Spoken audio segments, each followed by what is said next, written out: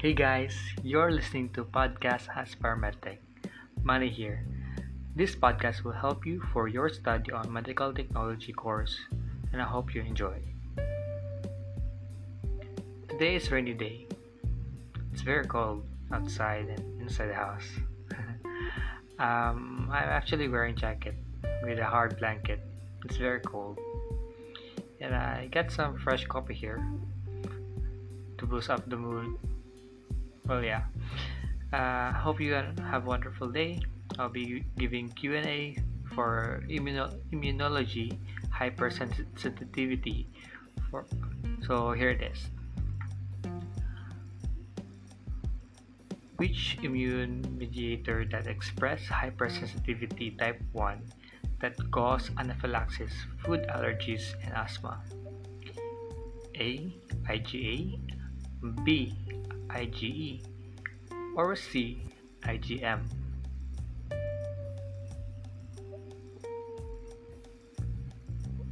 So the answer is letter B. When exposure to antigen in the IgE is triggered release causing allergic reaction and also parasite against parasite. In IgA and IgM, both are not the right answer. They show both J-chain structure. IgA has a secretory component that prevents enzymatic degradation. In IgM, it is the largest and heaviest immunoglobulin. That's number one. So move on to number two. Number two, which type of hypersensitivity that cause HTN or hemolytic disease of the newborn? A. Type 1, B. Type 2, or C. Type 3?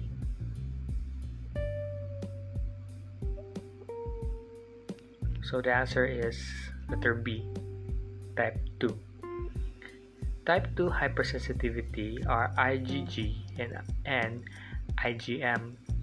In hemolytic disease of the newborn appears in infants whose mother have been exposed to blood group antigens on the baby cells that differ from their own. Mother makes IgG antibodies in response, and this cross placenta to destroy fetal red cells.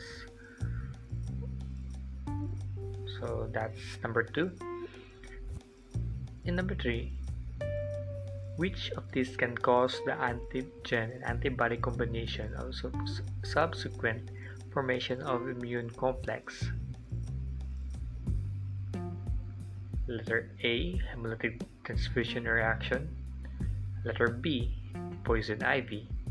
Or letter C, Artus reaction.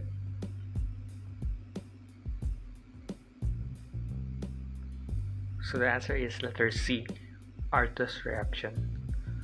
An Artus reaction is a type 3 hypersensitivity along with serum sickness and SLE. In letter A, hemolytic transfusion reaction is not the right answer. It is a type 2 hypersensitivity.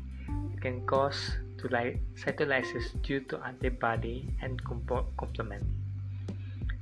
In letter B, poison ivy is also not the right answer.